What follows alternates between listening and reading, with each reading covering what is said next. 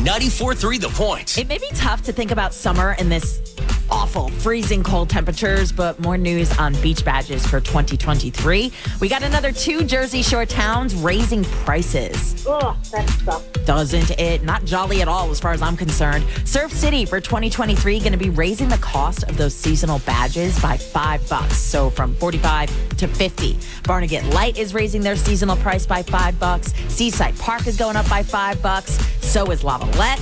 Why are all these towns raising their prices? Because they are making quote-unquote educated judgments about what it will cost to operate the beach next year between increased wages for lifeguards and badge checkers and security and cleaning and upkeep. You want to know what I hear? Wah, wah, wah, wah, wah, wah, wah. Yes, there are holiday sales and preseason discounts. I'm just scared one day I am actually going to have to say I can't even afford to go to the beach. Get more on our 94.3 The Point app. Lou Russo and Shannon Holly. The Jersey